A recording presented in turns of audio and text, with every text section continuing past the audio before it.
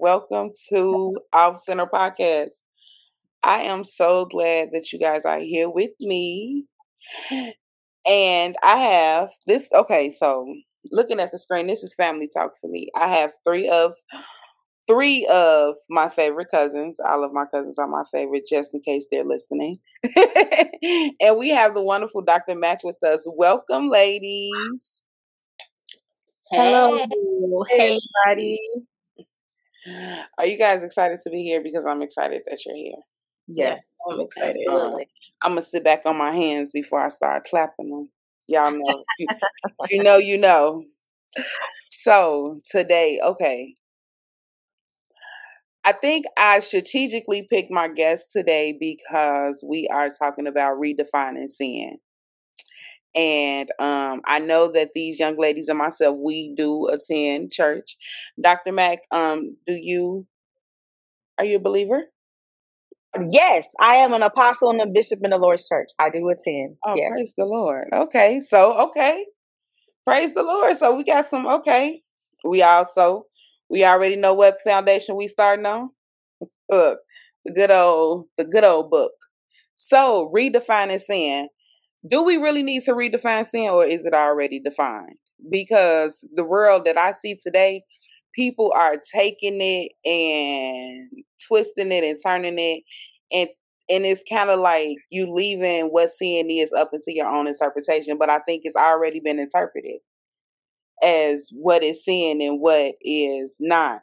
So why does it look like the world wants to redefine what sin actually is? Well, I think it's because there are people are nowadays real it's semantical, if that's a word. They like to get into semantics of things. It's like sometimes as human beings, when we're doing something wrong and we know that it's wrong, we kind of like try and talk our way into believing otherwise when we know for a fact that it's wrong. Like if we're say for instance we're at a store and we see a candy bar but we're hungry and we don't have the money, we'll be like, well, I mean, if I weren't hungry I wouldn't have stolen this candy bar, but I'm really hungry. So it's like we kind of talk in circles around things that we shouldn't be doing just to excuse or make it not seem as bad when we already know we shouldn't be doing it. Exactly. Just to make it right for us. But then we make it right for us in that aspect, but then make it wrong when other people do it, which is kind of weird as well. Because if it's wrong for you and if it's a sin for you, then it should be for them, then it should be for you as well. I absolutely agree with that because I'm in a theological ethics class right now, and my professor, he used to be a pastor, and he didn't want to be a pastor anymore because he didn't want to mislead the people of God, and ultimately he's told us, our class, that he's a homosexual, and he's decided that not all of the Bible is true for him. So he takes bits and pieces. He quotes Bible verses in class and says things that fit into his lifestyle. And I think that people are just taking certain things and fitting them into their lifestyles, and what they think fits best for them is what they're living by. And other than that, then they just like, yeah, no, that's not what God meant, or like that. Can you speak to that since you are of the clergy, Dr. Mac? I would say one thing that I've learned about this thing that we call Christianity, or what we call religion. First things first, I think we mislead people when we say that, oh, I have religion. I have relationship, because without relationship, then I have nothing. And the other thing that I think that we forget about is we function as if Christ has never come. Christ has redeemed us from what? The law. So I no longer have to function as if he's never come. And not only that, the third thing that I live by, we ought to live a daily life of repentance. Absolutely. But this one thing called grace is what keeps me. and what sustains me. Now, I'm not saying I've done everything right. I'm not saying that I have all of the answers. I'm not saying that I've done everything that I'm supposed to do. But who the Son sets free is free indeed, and I'll remain that way until He returns. A lot of people look at people and they judge them because some people's sin maybe outwardly, while other people's are quiet. Does that make sense? And we put them based off of what we can see. Just because I look this way, you might do the same thing, but yours might be different. Your sin might be different than mine because you can see mine versus seeing yours. But my thing is not necessarily the sin, but it's the motive behind it. And if you're doing the thing, what's your motive?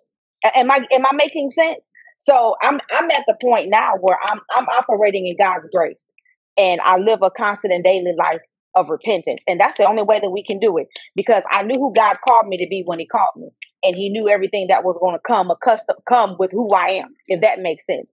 And I don't think He makes any mistakes because the gifts of God are given without repentance. I think that Him even having that answer was you are still misleading the people regardless of what it is that you are saying. You're misleading them because now you're making them have to choose between what you first showed them to now what you're showing them, to say, well, that's not true anymore because I don't identify with that part. And it also seems as if like he already knows his lifestyle is wrong in the eyes of God. Because although, nowadays I see a lot of people who are into the homosexual lifestyle say, well, homosexuality, God doesn't talk about homosexuality in the Bible, when not only is that wrong, He does, but He also talks about sexual immorality all like in its totality. So it's sometimes like again, going back to what I said earlier, like how we sometimes try and like rationalize our wrong to not make it seem as if it's as wrong as it actually is. And so like the fact that your teacher or your professor said, well, I don't want to be a pastor anymore because of whatever reason, shows that there is some type of guilt or knowing that his lifestyle isn't approved or accepted in the eyes of God, which I mean, everyone, which goes back to what Doc said, everyone's sins. Everyone sins. That's why Christ died for us. Everyone sins. It's when not only you justify the sin, but you perpetuate it as well when it becomes a problem.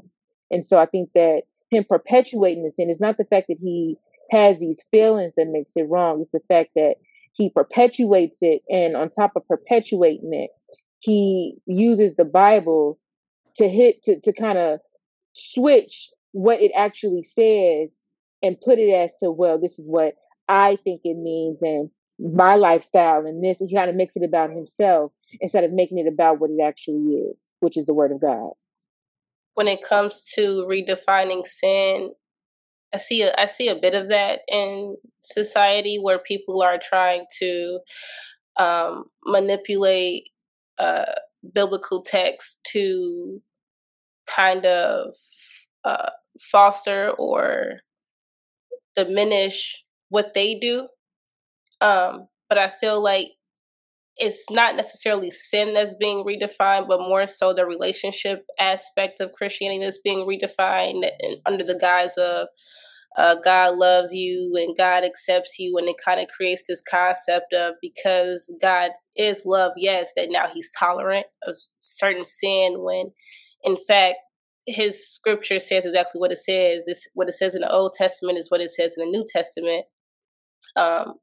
When it tells you, or when it forbids us of doing or engaging in certain acts or certain practices. And I feel like nowadays people are trying to warp that and make it seem like, well, it's not necessarily it. And I'm trying to say, people kind of convolute the relationship with the religion, whereas, well, because I have my own particular relationship with God, then I can do what I want to do, and it not really be it not really affect my salvation, when in fact you can have that relationship, but there is still an aspect where there's expectations that we all have to live by, that we have of God and that God has of us. that should be consistent, if that makes sense. It does, because I think that's part of it, the consistency, because in order for us to not make sin in a lifestyle, we have to be consistent with, the things that we know that we're supposed to be doing. Like, we've always been taught, and it's the read for yourself, read, study. And when you're consistent with that, then you're able to line yourself up with what God is saying, and not saying to do and not to do. But when people are looking for ways to get themselves out of that, then it's no reading, and it's no studying, and it's no real understanding of what it is that God is actually saying. So it's kind of like, do you really know that you're not supposed to be doing half of these things? Because as I even talk to people, I realize that people who say they are believers really haven't taken the necessary steps to even be believers. And I've noticed that more and more, and it's kind of crazy, because it's people that think that they've been calling on God this entire time, but they haven't gone through the steps to have that right relationship. So it comes back to the relationship and not the religion, because they think they have the religion, but it's the relationship that they never questioned, or anyone ever said, this is how you get in right relationship with God. I think that's also a step that we miss in understanding how to come to Him, or how to get to Him, or how we draw people to Him. Well, I feel like relationship and religion, in a sense, is dimorphic, where they both are two separate aspects of one conception or one belief system, but they work together. Once you are active in the relationship part of Christianity, once you built that relationship with God, then you will inevitably fall in line with religion. And although I don't necessarily consider myself extremely religious, if that makes sense, what religion teaches us in the Bible, I feel like will follow once you develop that relationship. So it shouldn't really be I have this relationship with God, but I don't want my relationship to be contingent upon how I like rituals or religious or routine, when in fact it all falls together. Just like with Jesus, he has a relationship with us, but he's also religious with us, where he does what he says he's going to do. He wakes us up every morning, gets routine in what he does for us.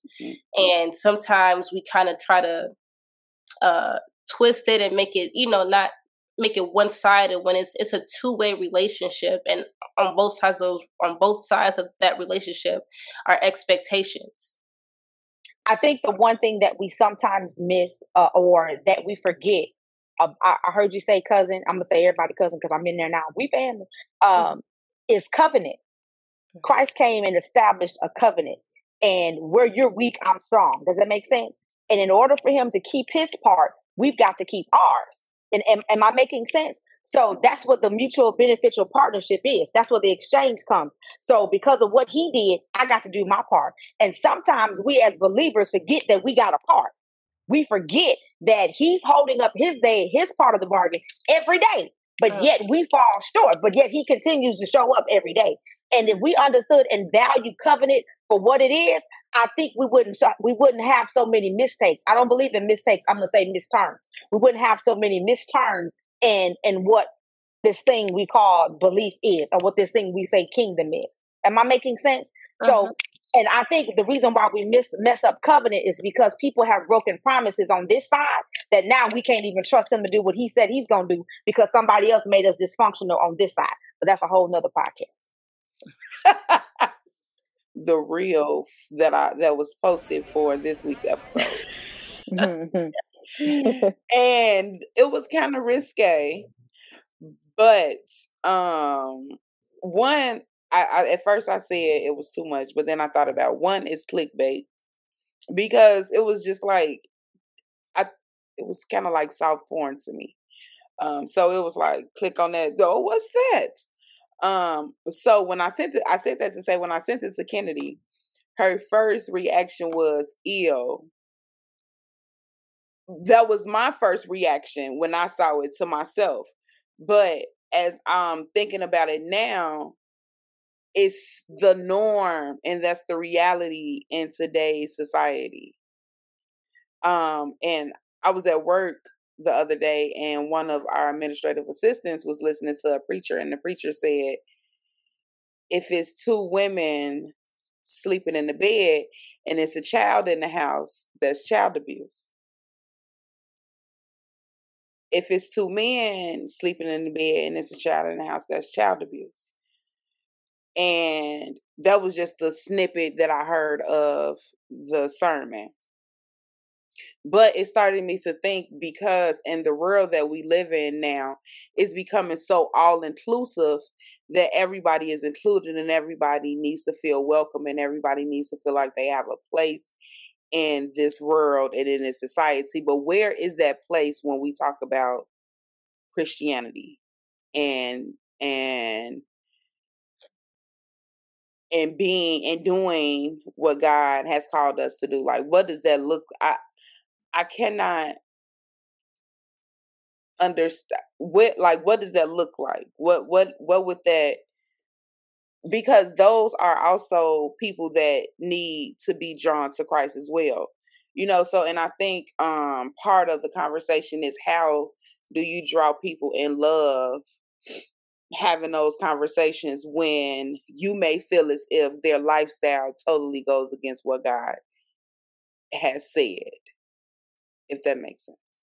I don't think it's necessarily my it's not my business to as who I am. I'm a watchman of people's souls, not the police of their bed.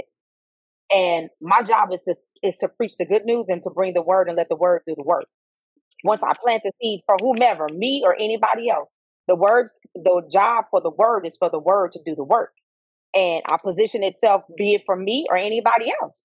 So it's not my job to judge anyone for what they do.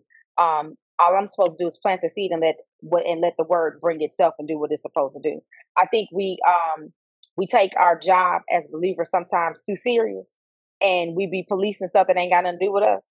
And I think my little 6-year-old niece told me something. She said, "TT, I'm gonna put my hands in my pocket and mind my business." And I think if we did some of that, sometimes a lot of things that we get in with controversial, we would have to, because it's not on our desk and it's not our job to fix.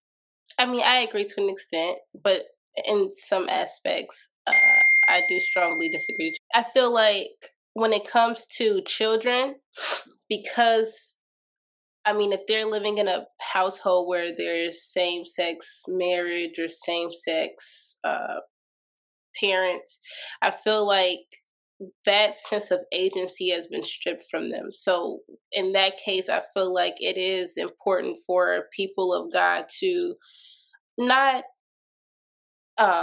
invasively insert their opinion or the word of God on those situations, but I do think that we are mandated in a way to go out and to seek and save that which was lost. So not necessarily just like, oh, if someone is in a grocery store and he starts talking to me, then I start talking to him, but to kind of go out and take that initiative through love, through kindness, to inform people of Jesus Christ. More specifically, when it comes to children, I do 1000% agree that that's child abuse. I feel like one main thing that I'm not saying this in reference to what Doc was saying. I'm just kind of saying my own opinion, but I do feel like Christians tend to compromise, and we tend to not like that. We lose that passion that I feel like Jesus and his disciples had, where it was when we see injustice, when we see something wrong happening, if we're not directly affected, then we won't intervene. But I feel like the whole point of God was to provide that agency, was to provide that advocacy for people who can't for themselves. If a child is raised in a same-sex household or in a household where there's a same-sex marriage or union, I feel like it is imperative that someone does kind of step in and provide that sense of not forcibly, but someone does kind of try to enlighten the child and the parents on what it means to raise a child, because when they're raised in a same-sex household, they're being robbed of the father figure or the mother figure, which can be detrimental as they get older to their developmental process. So I feel like in a way, I'm kind of like, my thoughts is just, if it's wrong, say something about it, but in a way through love and through kindness where people can receive it. But to put it out there so it's out there, and then like you said, let the word of God do its work. Yeah, I agree because I posted on my channel like last year about how, if there was an attorney who were to point out like a legal discrepancy, we'll say, that's a great attorney. If, a doctor were to point out or to make aware of a biological discrepancy or ailment, will say, oh, that's a great doctor. But somehow when Christians point out moral discrepancies or moral ailments that's plaguing the nation and society, then we're looked at or deemed as being judgmental or judgy. But it's kind of contradictory to me because Christians are supposed to be the people who uphold morality. And what we see in today's society is how there's no type of morality. It's nothing but immorality. There's no truth anymore because now you have people who are making their own truths, and saying, well, that's their truth or that's my truth. But what if your truth is a lie? There is truth and then there's a lie. And people think that there's no lie, but there's different forms of truth. And if we are supposed to be people who uphold morality and people who are beacons for truth, then when do we as Christians hold ourselves accountable as not doing that and hold ourselves accountable as to the condition that society and our nation is in right now, which is a terrible condition? You have boys who are born boys and saying that they're women. You have men who are literally mocking God and mocking the sanctity of marriage and desecrating the sanctity of marriage and marrying other men, thinking that God is in that, thinking that that is an actual marriage, when it in fact is not, and it is in fact a mockery of my faith and anyone else who believes in the faith. If we are supposed to be the bride of Christ, God sets a clear picture and display of what marriage is, and for people to mock it and for people to desecrate it, and for us to be like, well, that's none of our business. I kind of feel like that when do we as Christians hold ourselves accountable for where society is in, the condition and the state that society is in right now? I think one of the answers is what Jordan said. Part of it is we're compromising. We compromise a lot. People don't compromise because I feel like we compromise a lot because we don't want people to think Christians are bad people. So we compromise on what we say or how we say it, or when we address certain things, or what we don't address, or what we don't discuss and talk about, because Christians are looked at in this light of such negativity at times, where we just, okay, we won't talk about that sin. Let's just stick to this sin. Yeah, I was going to say they make it political when it's like, I remember thinking like when I was somewhere at some point in time, and I was thinking like people don't feel, and I'm including myself in, people don't have that urgency to evangelize or to say something when something's wrong, because I don't think people have fully like understood or imagined or conceptualized hell. And once you understand how real hell is, how hot hell is, you'll start to have that passion and compassion and that urge to get to win as many souls as you can, again through love and kindness. It's crazy because I was thinking about this podcast today, And separately, I was just like, okay, I was sitting here in bed because I'm sick, I'm off work, and I'm like, okay, well, let me read the Bible. I'm just sitting here looking at like political videos on YouTube and look at, read the Bible. So I went to the book of Ezekiel and I got to chapter 4, and I think the second and third verse when God was telling Ezekiel about going back to Israel and telling them about God, and he was telling them they're going to rebel against you, but it is better for them to rebel and you still be saved versus you to just not go, and then you are accountable for those souls who didn't follow me. And I feel like that's very relevant to this conversation, because there's, like Doc said, there's going to be people who are not going to, you could say it and it's going to fall on deaf ears, whatever. You know what I mean? God bless those people. You tried. You can't force feed them the word of God. You can't physically implant the Holy Spirit into them. But there is a mission that I feel like all Christians have to remind themselves that they're on, where you have to go out and say something, because then that lifestyle, that narrative, that agenda begins to run the show. It begins to take over society, and then it starts to affect generations and generations of people, like children, who end up being the future to our society. So yeah, that's where I stand on it. So the question was raised was about sexuality-based hell versus sex before marriage hell. And either way, it's a sin. Yeah. And I guess I'm saying that as a married person now. But it was a sin, and I can only speak for myself. And I know that that was something that I was in. And I'm not going to say, hey, you weren't supposed to do that, or I know that. So now where I am as a married woman, I'm not going to judge where that other single person is, because I know where that was. And I think that goes back to the grace that Doc was talking about earlier, because we all are living on grace. So you basically saying, because you married, you get to worship, and we just get to praise and look. Oh, okay. You just want to throw it in our face. That's okay. That's all right. When our day comes, don't you worry yourself. It's going to be fireworks, 4th of July. Do you hear me? Till the Lord come get me. Till he take me home. The bed is undefiled. I don't care if I flip over 25. I don't care. No, I'm just joking. But go ahead. See, yes. I feel as if I would have known then. Now, I always knew it was a sin because we grew up in church. So I've always known it was a sin. But,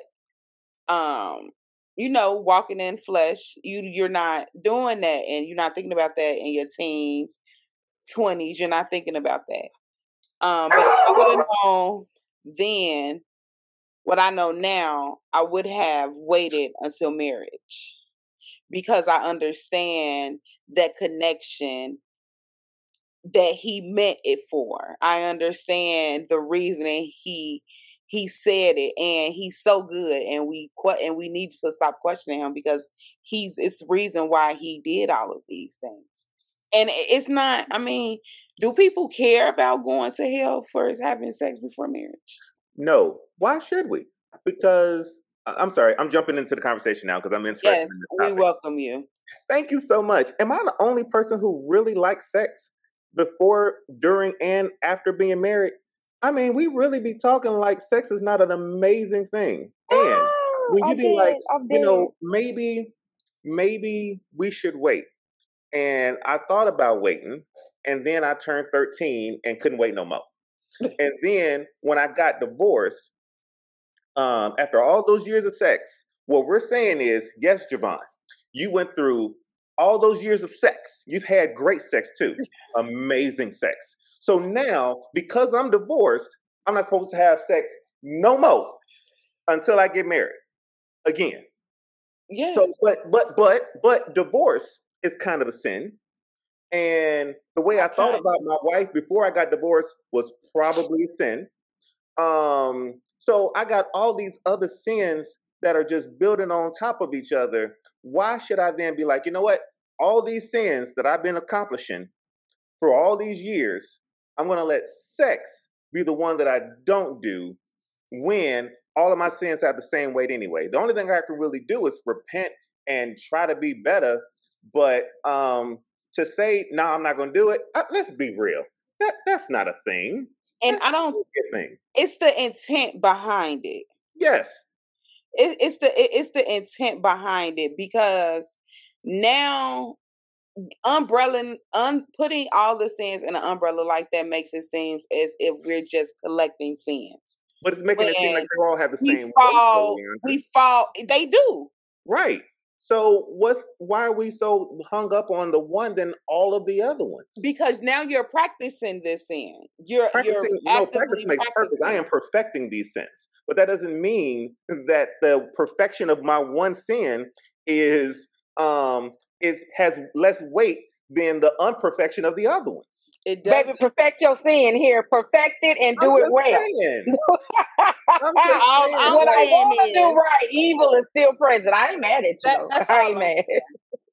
Well, sexual sin is, all sin are measured, like the Bible says, the wages of sin is death. So all sins do have the same, are kind of, under the same metric. But I feel like when it comes to sexual sin, it's more of a defilement and a degradation to yourself directly.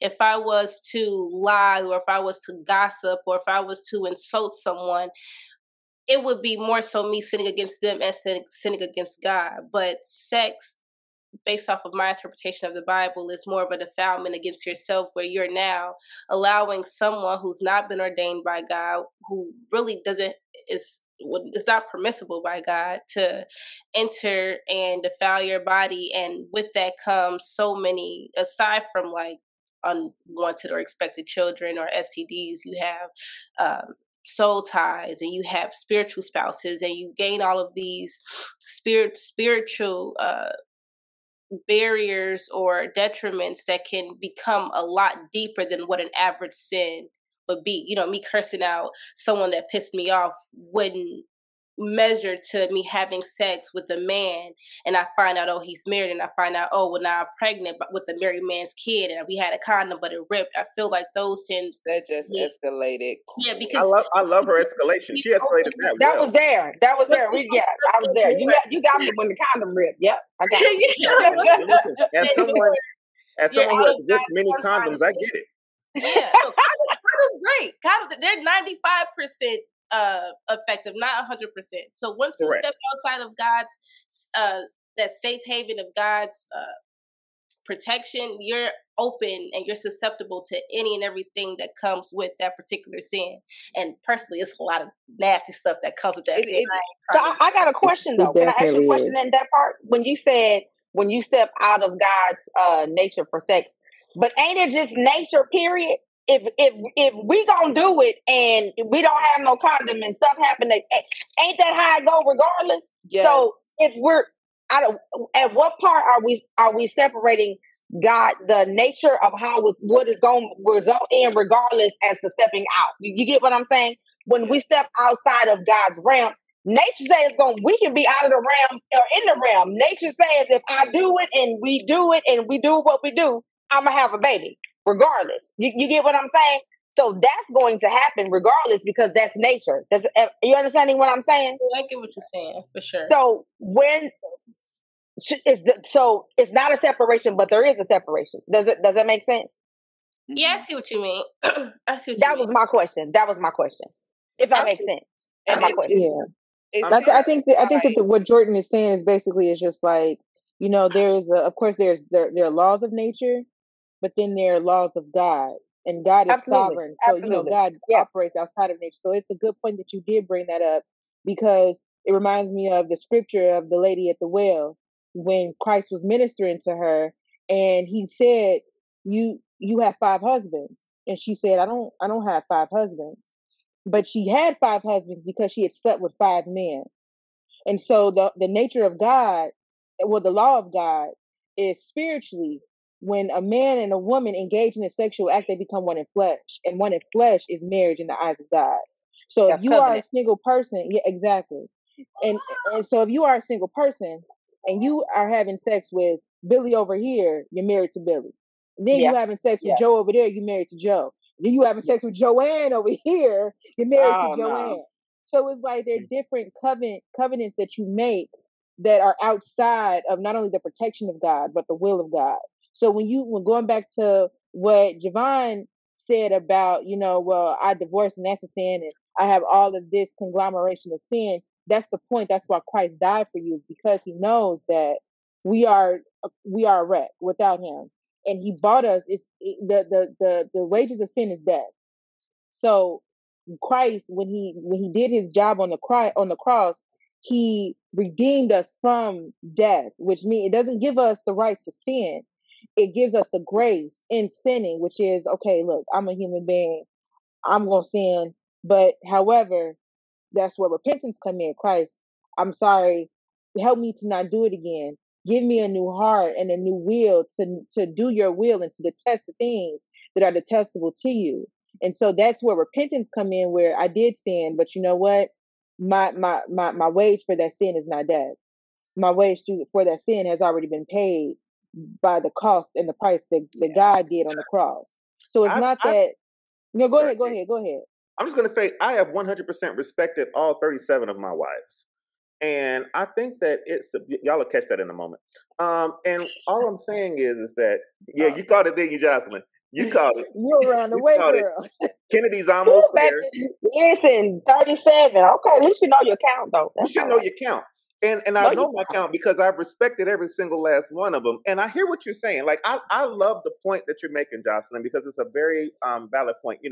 God brought us, he sent us Jesus to die for our sins. And I can't give you all the scriptures that you did. I've been going to church for 43 years, and I only know about 3 scriptures. I love the Lord. He heard my cry, but I don't know all the scriptures. But what I do know is that he loves me even in my filthiness. And he knows where my heart is. And he knows that when I was with the women that I was with, that it was never a thing, a moment of defilement for me. It was a true connection in my heart and in my mind with the person that I was with. And if it don't work, it don't work. And my thing was, I tried it without marriage and it didn't work. I tried it with marriage and it didn't work. I liked the without marriage because then when she act crazy, she can go. So I'm saying that all I'm saying is that I get the whole everybody's concentration on sex, but I just think, and I'm glad that Leandra had this topic because it just feels like there's so much attention given to, if I can dare say the word, homosexuality and gay and drag and all this other stuff. And when there's so many more issues that are troubling our world and society. There are so many other issues that are ailing our country. But when you're being spoon-fed certain things all the time, what are you being it's kind of hard. Listen, I cannot turn on my TV without seeing anything homosexual.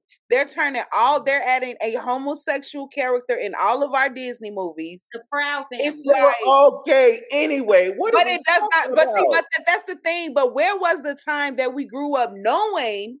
Well, okay, because I grew up in the era where all of our beloved TV dads were homosexuals, but we didn't know that. We saw them as father figures in the house raising their families, but that's not how it is now. And I'm not saying that anything is wrong with, I'm not here to judge anybody. That's not why I'm here. Right, when I'm here, that's not the kids.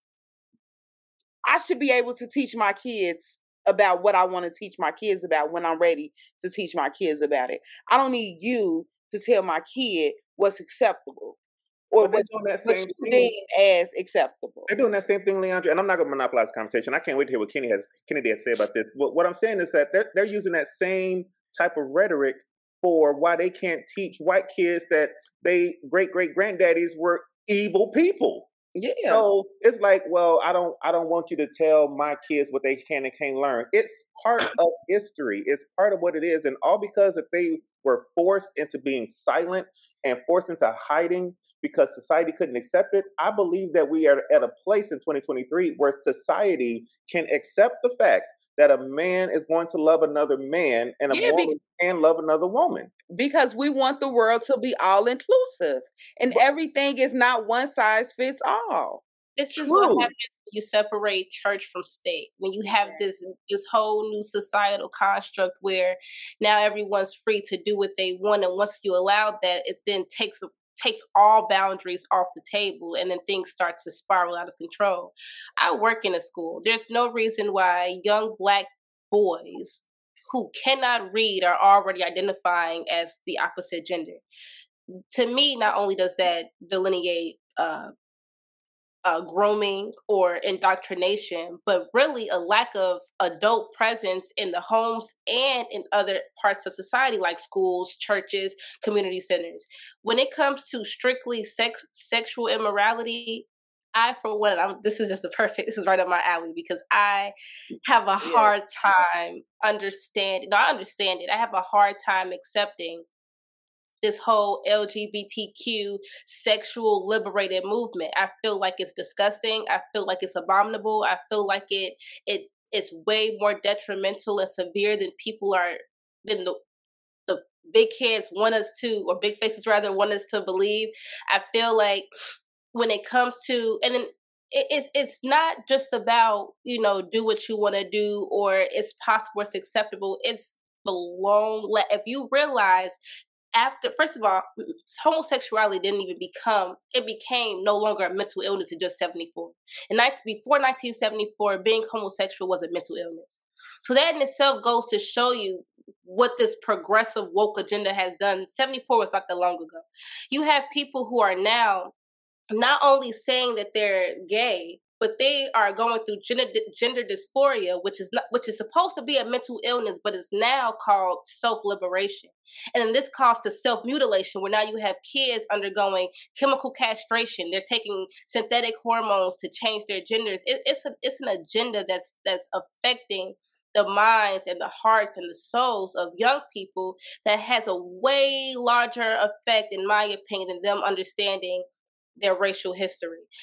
And I just feel like once people start to see the spirit operating behind that agenda, they'll become more, passionate about it. It's not just he just likes him and that's fine. It's a clear tactic by the enemy himself to completely destroy and diminish all type of self-love, self-respect, and respect for each other. And it's under this guise of love is love and mind your business. When no, I will homeschool my child if I have to, if it means that they're going to be under a system or they're going to be indoctrinated to think that it's completely normal for at the age of 7 to make that very serious decision that they want to start transitioning to an opposite sex. So it's just... Okay, and hopefully, and I know Leandra wants everybody to give their opinion on this, so let me just get mine out the way real quick. I feel bad for those who are so thick, I guess, let me go about this a different way. I knew early on in age that a woman and her breast and her butt and her legs and her thighs is what appealed to me. I knew that as early as I learned how to walk and talk. I just knew that. And no matter if my teacher, if my mother, if my pastor, no matter what they chose to like, I knew what I liked. At the age of 8, I knew that Tania, oh my God, Tania caught my eye, blew my mind. I knew what I wanted from Tania. At the age of 8, my best friend Keith knew that he wanted Tania's brother. I don't believe that Keith, one of the most loving people that I have ever known, even to this day, died at age 12 and went to hell because he liked Tania's brother. I don't believe that he was an immoral person or that God loved him less because I saw the way that Keith worshiped to his dying day in church. So I can't say or agree with that the kids are being indoctrinated, it's a great word, because I know what I liked. I knew my daughter knew what she liked. My son knows what he likes. And it didn't take me, it didn't take a Disney character. It didn't take a drag queen show. By the way, I go to drag queen shows with my gay friends and all this other stuff, and I can hang around gay people. I can love gay people because their gayness isn't something that's going to jump on me and automatically make me start wanting penis. I've never wanted a penis in my life. I don't barely want mine. But I do know that I love who I love. I know that my children love who they love because that's who they love, and it had nothing to do with the people on TV or the people around them. I get that. I don't think that it's necessarily the people. It's not necessarily what's being shown on TV. I believe in everything is spiritual. I believe that we are natural beings. We're spiritual beings having a natural experience, and we are spiritual beings wrapped in a meat suit. So everything that happens is not. It doesn't stop just at what we see. There's an invisible realm, and there are forces working at play that we can't see. So I believe that homosexuality is not solely based on indoctrination via media or even family. Rather, I believe that homosexuality is literally a spirit. Just like everything is spiritual, and I believe that it's an influence. It's a person under the influence of a particular spirit, and we think that you have to be a particular age to be influenced by a different type of or any type of spirit. That's not the case. I do believe that spiritual influence starts at as soon as you pop out the snatch. The devil doesn't have any type of age limit as to when he wants to influence you. And so I feel like children who are influenced in that manner or who have a desire in that manner are influenced under some type of spirit, be it an ancestral spirit, be it a spirit that they open themselves up to by what they view or what they watch or what conversations they're hearing that are not conducive for children. I don't necessarily believe that it's solely limited and marginalized to who they were around, what they've seen. So I have a homosexual friend who literally has seen what they're showing on Disney Channel and things now. And he said to me, I don't think that they should be showing that. I think that children should have the choice to choose and to learn in other ways what their sexual preference is. So I think that that's big for him to say as a homosexual, that that's not something that he believes is okay. You know what I'm saying? Like, children are being introduced to things way too young. Like Leandria said, we were not seeing those things when we were younger. I don't know what the Proud Family, Louder and Prouder, what are you trying to say? And I feel like, I think I had this conversation with Jocelyn before, and we were talking about the unoriginality of the devil and how he takes things from the Bible and he completely perverts them.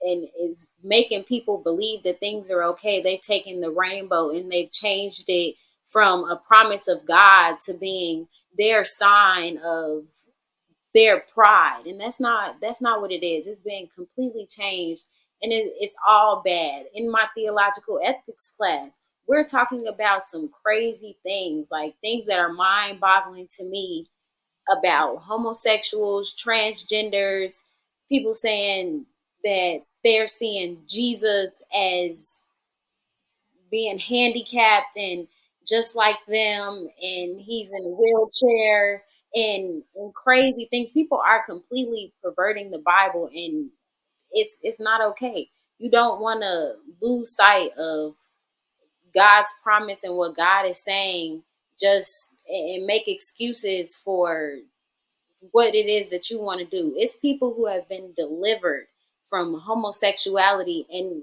what is the answer to that? How are people being delivered from homosexuality, but it's okay for you to be homosexual? are they truly being delivered? Are we saying that there is no true deliverance? Like, what are we saying? Are we okay with practicing sin? Because ultimately that's what you're doing. You have to acknowledge the fact that there's something that you're doing that is wrong. Don't make excuses for it. And once you've acknowledged that there's something that you're doing that's wrong, then that's when you go to God with a repentant heart. And then you work on changing it. Do I believe that you're going to go to hell if you're not trying to change your ways? No, but if you are living in sin and actively practicing those sins, it's not looking too good for you. In Bible class last week, we were talking about Matthew chapter 7 and how Christ healed the man who was struggling with leprosy. And in the Schofield Study Bible, it kind of elaborated on leprosy because, of course, back then in the biblical times, leprosy was a very fatal, contagious disease, highly contagious. And it was talking about how they compared the sin to leprosy, and how just like leprosy was a type of illness that literally maimed you and disfigured you and spread through all types of all parts of your body, sin is the same way. And so it kind of put me back in the gospel when Christ said that if your hand causes you to sin, chop it off. If your eyes causes you to sin, pluck it out, because it's better for you to enter the kingdom of heaven maimed than to go into hell whole. And it kind of brought things to perspective about how sin is like a plague, where when you continue to practice it, it completely disfigures you into the eyes of God, where he will look at you and he won't even recognize you. And so, which goes back to what Ken said, where it's like, and what I said too, that it's not the fact that we have these feelings, because God understands that we're human beings, we fall short, we're freaky. They're just things that we just do and think about that are it'll just take you far out there. It's the fact that you continue to practice it. And not only do you practice it, you don't see anything wrong with it. You excuse it and you make it right. You know, even God said, woe to those who call evil good and good evil, you know? Yeah. And I'm not here to, judge anybody, but I just feel as if adults make adult decisions and kids cannot make those logical decisions. So they have adults to make those logical decisions for them. And at those young ages that I'm seeing more and more kids come to certain conclusions about who they are and how they feel about who they are or are not. I think that it's other things that we can talk about at 7, 8, 9 years old. I think that to empathize with them is one thing, but I think that they also need the opportunity to know what it feels like to be in that body. I read an article about a guy who's transgender wrote it, and he said that he wished that he had grown up and learned what his born parts were about, what he was about what he was born with before he was allowed to transition into the opposite gender. And he was just urging parents to give their children the opportunity to find out who they are inside the body that they were born in. And I think that's important. And I think that's one of the reasons why I have such a problem with showing it so freely like that, because how do kids tell the difference between the two when you're just getting all this information and you don't have the techniques to separate all of these different parts and understand, okay, let me figure out how I feel in this. And then we have people that just saying, okay, that's how you feel, then we'll go with that. And it's kind of like my granny say, you wherever the wind blowing. So we have to allow our children to get rooted and grounded in who they are right now before I can genuinely say, okay, I can see you doing that I can see you transitioning to something different when you don't even understand what it is that you are right now. And it's not to judge, it's just to say that adults, we need to make the hard decisions that we need to make sometimes. And we need to make those decisions knowing that these decisions are the best for the children that God has put in our care.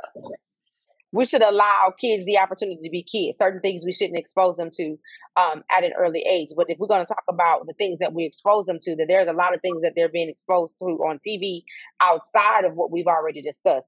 We got people out here twerking better than I know how to do my own butt, because my butt don't even participate like that.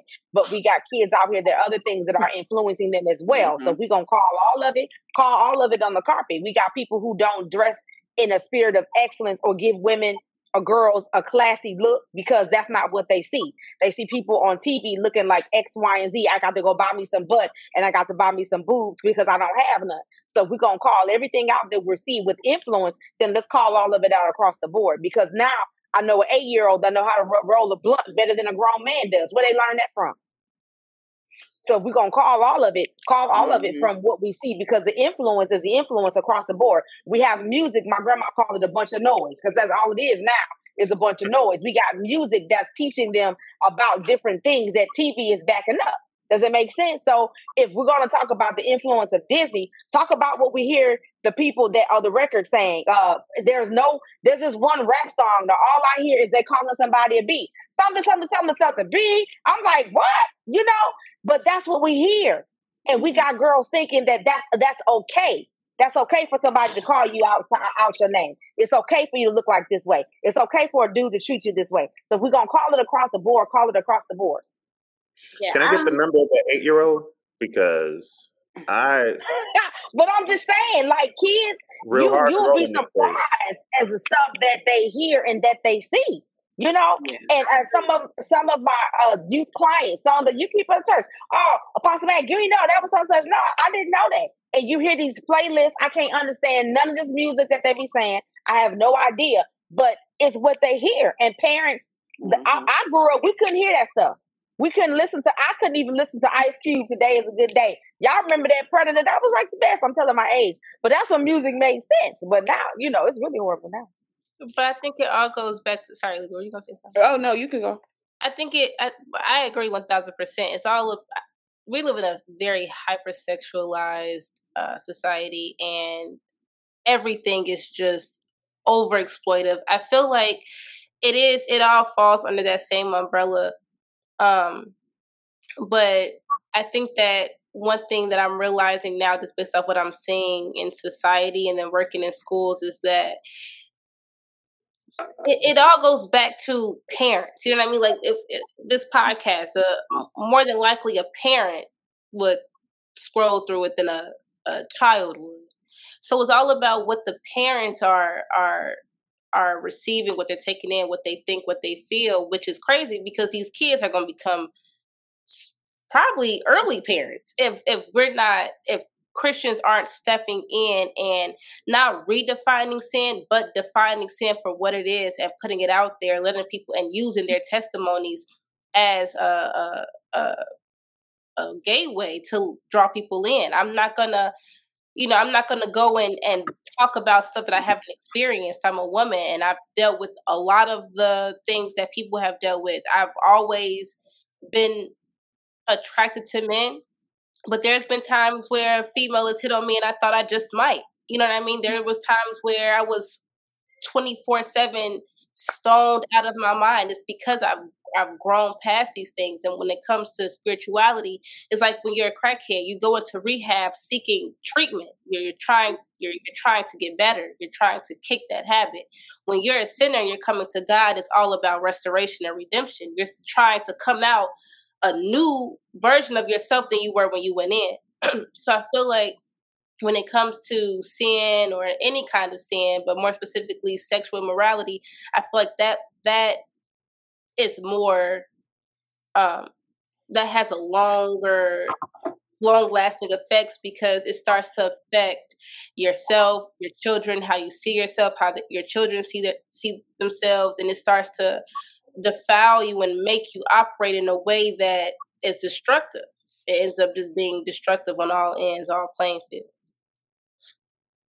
Yeah, I agree with Jordan. And let's be real here, like what Doc said. If we're gonna talk about it, let's talk about it all, because what we don't understand and what we kind of don't pay attention to, I think we understand it, we just don't really pay attention to, is if we look at the chronology of the United States morally, we see how we go from the early parts, and this is just in the span of a century. We see how in the early parts of the 1900s, everything was very conservative. You look at TV, and they didn't even show the parents sleeping in the same bed. Yeah. So now you kind of up the ante a little bit, and now you have not the parents sleeping in the same bed and women sleeping with other men in the same bed. And then you up the ante to now people getting butt naked on TV. Now you up the ante again to now you have pedophilia being shown and broadcast. And then you up the ante again to now you have naked children being shown and plastered. Now you up the ante again, and now you got homosexuality. I was watching the documentary on Brooke Shields the other day, and what they literally took, and again, this goes back on the parents as well. They literally took pictures of her as a little girl, 9 or 10 years old, butt naked, and it came out. It ended up coming out, and now they were plastering it in magazines. It was so wild, so much that it caused such a national disturbance and uproar. And so now you see how bit by bit, decade by decade, not only the sexual morality, the sexual morality has declined, but the sexual immorality has reached a level so where we look up and we're like, how did this even happen?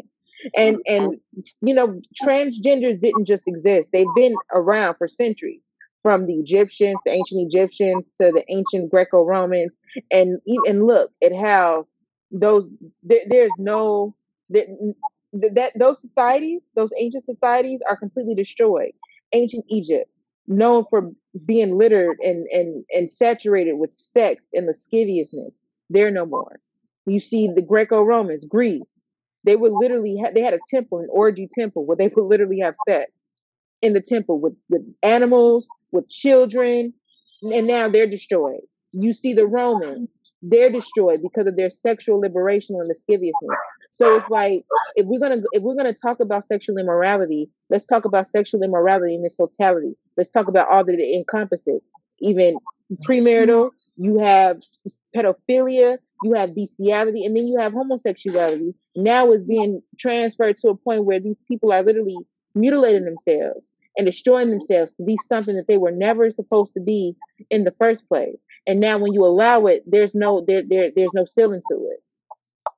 Am I the only one that gets kind of uncomfortable with the combining of pedophilia, bestiality, and homosexuality? I can't. Am I the only one? Like, every time that people put them as like a block, like their own grouping of sexual immorality, and feel free to educate me on why I shouldn't feel this way. But I think that a man loving another man, or a woman loving another woman, shouldn't be. Again, sin is sin. I know you're going to tell me that. Sin is sin. I'm right there with you. Sin is sin. All the sins are bad. But when we talk about sin, we be like, cigarettes and drinking, and that's the sin. And then sleeping with babies and toddlers, and sleeping with animals, and men with men and women being this other group. And I just don't think that that's okay.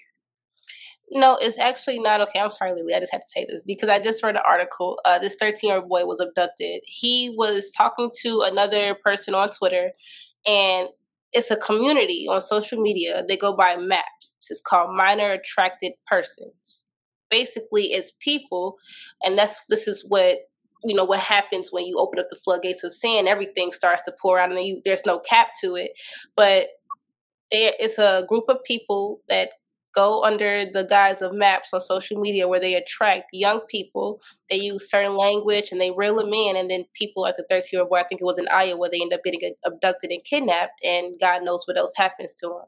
So it's like, I know I see a lot of like videos of like drag queens and transgender people like, we're not pedophiles. But if you can try to convince me to look at you as I physically see a man, but you want me to convince myself that you're a woman, then I'm almost certain that if we give it a few more years, if we continue to allow this immorality, I'm just going to say it, then it's going to soon be, well, if I identify as a woman when I'm a man, then I can identify as a 12-year-old woman and I'm a man. And that type of stuff starts to spiral out, and then it becomes this one big culmination of just sexual immorality, where at this point there is no ceiling. Whatever you have, pansexual, you have asexual, you're attracted to whatever. And I feel like that's just, it's like no one's trying to like demonize them, but you have to call a spade a spade. If I like I said, when I was getting high every day, I was a drug addict. It sounds worse. It's like, oh, it's just weed, but be real with yourself. If I'm doing drugs every single day and I'm high all day, I'm an addict. I'm a drug addict. If you're a woman and you like a woman, you're immoral sexually, and that can lead to anything. My drugs led to me popping pills. Your sexual morality can lead to you messing with a kid. You start to blur the lines, and all boundaries become invisible. If that makes sense. I think that it's improper to assume that homosexuality is a gateway to pedophilia or bestiality. I think that is completely. I don't think every gay person is a pedophile, and there are people that are out there that are not pedophiles, that are not gay, and are out here snatching kids and putting them in trafficking vans. Mm-hmm. And I think to associate that every gay person, in their sin is attracted to a child, I think that's unfair. I think that, I don't think that. I mean, I don't know, but I'm saying, like, when you said that the drag queens people, they're just because they're drag queens don't make them a pedophile either, though. Does it make sense? Not that that's what I heard. But did I miss what you were saying with the drag queen and the kid? No, I'm not saying the drag queen is a pedophile. What I was saying was, so there in Waukegan, Illinois, there was a situation where they had drag queens come in and perform in front of children. I gotta start watching TV. Obscene performances in front of children. To me, in a school, and they read to them in libraries. They perform. They do these very vulgar dances where they're dressed in leotards, and they have all of this. It's literally like wait. I just want to make sure. Okay, so the schools are letting drag queens come in leotards to read and perform. The reading I don't care about. To perform in leotards in front of children. Yes, the churches too. They're normalizing it. Because I as liberal as I am, and I'm 100% liberal, and I know, Kennedy, you're on the lag, so we're going to let you come in next too.